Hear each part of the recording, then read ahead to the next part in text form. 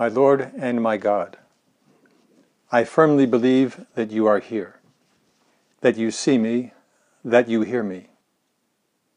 I adore you with profound reverence.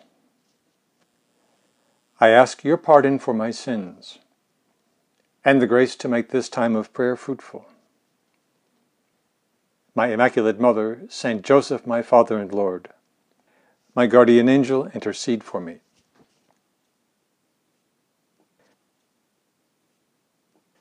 This great feast of the Assumption is a day for us to melt, to be especially tender.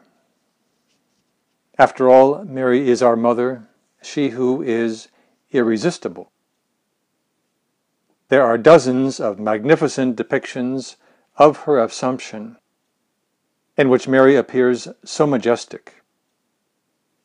She is the woman clothed with the sun, the moon beneath her feet, and a crown of 12 stars on her head. Yet even though we admire those masterpieces of art, we are drawn to Our Lady irresistibly, simply because she is our mother, and we love her tenderly. We see her so very close to us.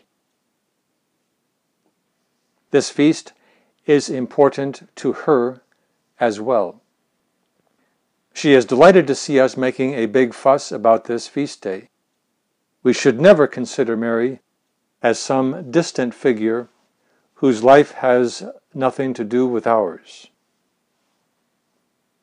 St. John Paul II, back in 1987, wrote a powerful document entitled The Mother of the Redeemer.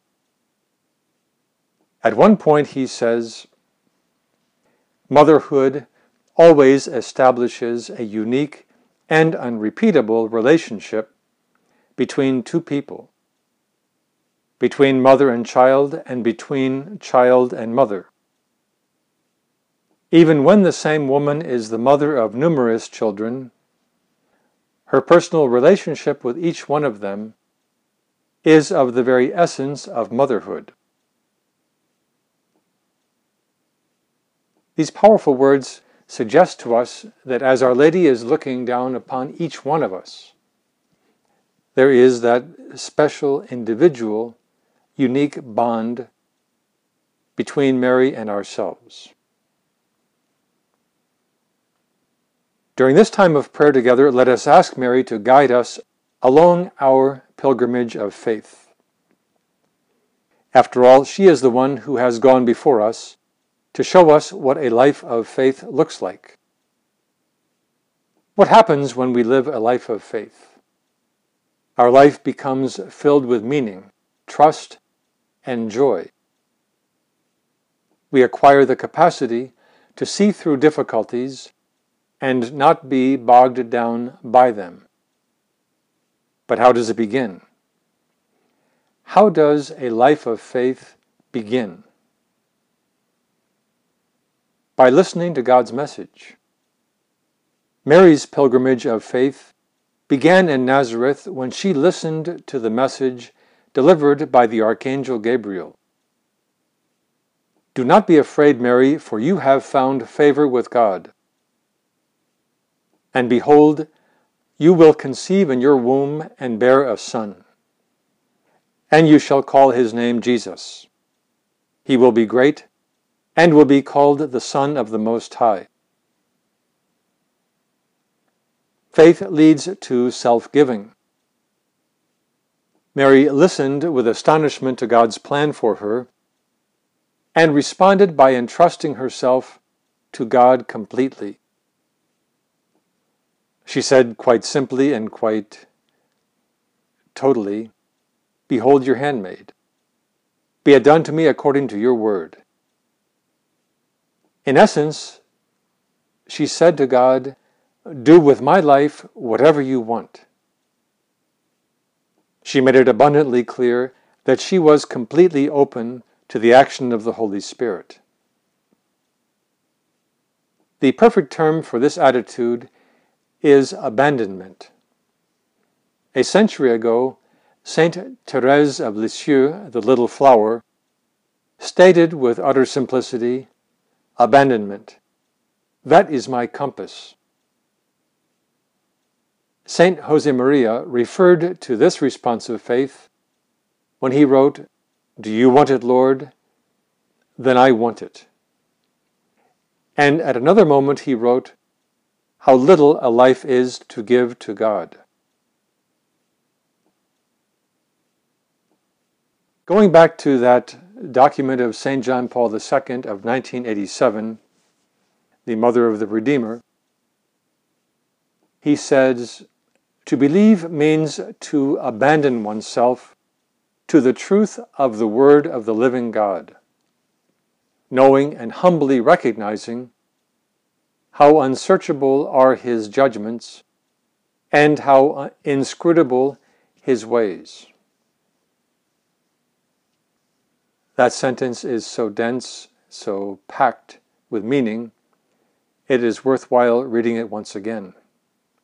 To believe means to abandon oneself to the truth of the Word of the living God, knowing and humbly recognizing how unsearchable are His judgments and how inscrutable His ways. This great saint certainly spoke from personal experience. Just think of all the hardships and obstacles he had to overcome in his own pilgrimage of faith. Faith leads us to let go, to embrace God's ways, which are at times unsearchable, inscrutable. In other words, mysterious and sometimes seemingly contradictory.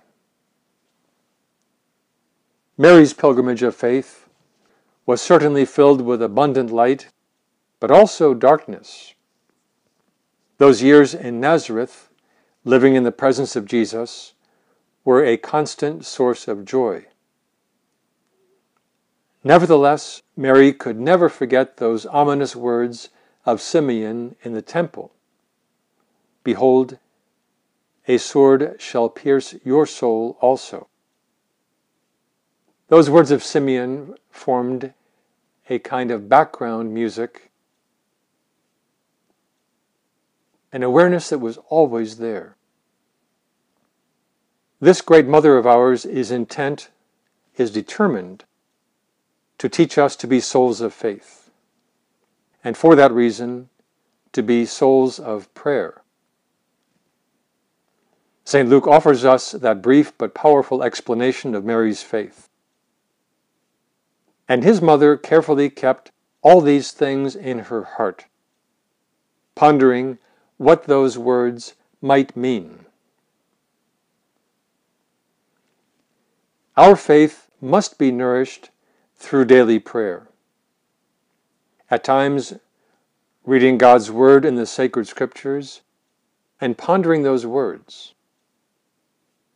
Take, for example, the Gospel for this feast. Blessed is she who believed that there would be a fulfillment of what was spoken to her from the Lord. As we dwell on those words, it might well be that the Holy Spirit will show us how to trust more completely in God's love for us and in His plans for us. An episode in the life of St. Josemaria illustrates this.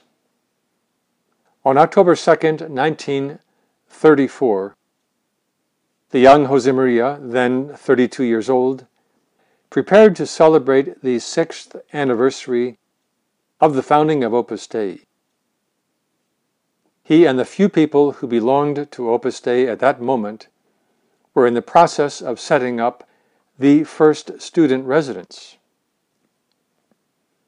When it came time to bless the rooms that had been finished, the power went out so that the ceremony had to be done by candlelight.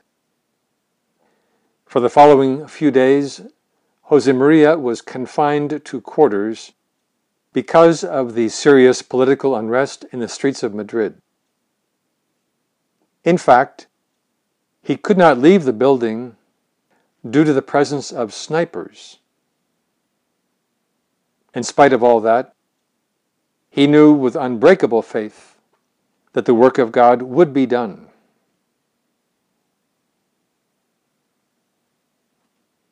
Our life of prayer, that life of prayer that we ask Our Lady for as a gift right now,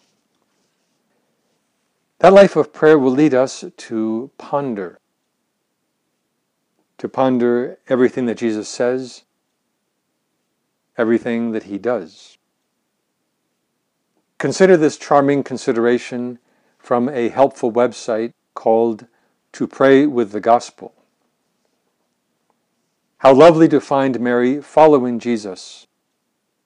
To imagine her listening to him, paying attention to every word, to every story, his gestures, his smile, as a thirsty soul drinking every word that came from his lips, smiling to herself on hearing that voice that she knew so well. She had her eyes on him every time she had the chance. Even when Jesus was talking to someone else in the distance, she could not help looking at her son and recalling so many conversations with him. Well, that is a special grace that we ask Our Lady for on this feast day, to take delight in listening to her Son. As Psalm 37 says, "Take delight in the Lord, and he will give you the desires of your heart." My mother, we want to learn from you how to really and truly take delight at listening to your Son. Ask her for the capacity to ponder important things in your heart, thinking deeply, reflecting, rather than slipping into what you could call a butterfly syndrome. In other words, let us ask her to make us contemplatives, to teach us to recognize the constant calls from God at the door of our heart. Faith leads us to keep going without ever giving up or becoming disheartened. Faith allows us to see through the difficulties that inevitably crop up. In the life of Mary, she knew that she would eventually have to suffer great anguish. What else could Simeon have meant when he said that her heart would be pierced by a sword? In spite of that, she knew that God is faithful and fulfills his promises. In words of Saint Josemaria, we could think perhaps that this optimism is excessive. But faith teaches us that everything around and in us is filled with divine purpose, that all things echo the call beckoning us to the house of our Father. This supernatural understanding of earthly existence does not oversimplify the complexity of human life. Rather, it assures us that this complexity can be drenched with the love of God. Saint Josemaria also tells us the following: the Feast of the Assumption of Our Lady prompts us to acknowledge the basis for this joyful hope. Yes, we are still pilgrims, but our Mother has gone on ahead, where she points to the reward of our efforts. She tells us that we can make it, and if we are faithful, we will reach home. The Blessed Virgin is not only our model, she is the help of Christians. And as we besiege her with our petitions, show that you are our Mother, she cannot help but watch over her children with motherly care. A final consideration about our response to this extraordinary Mother. Our response is necessarily filled with tender love. You may have heard the charming story of a young boy who walked into a flower shop, asked the florist for the most beautiful flower in the entire store, then reached up and plunked down on the counter a small coin and said that the flower was for his mother. Well, the florist, of course, was totally charmed, smiled, and presented that young boy with a very beautiful orchid. When the boy got back home and explained what he had done, his father panicked, went racing back to the florist, and talked to the florist, saying, "I have come to pay what that orchid really cost."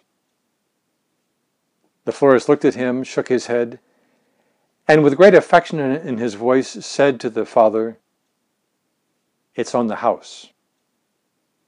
You don't owe me anything, because that little one just taught me to love." As we bring our prayer to a close, we reach up on our tiptoes, so to speak. We plunk down what we can in the presence of Jesus. And we say to him, "My Lord, you give to my mother and your mother the very, very best gift that you can possibly give her on my behalf."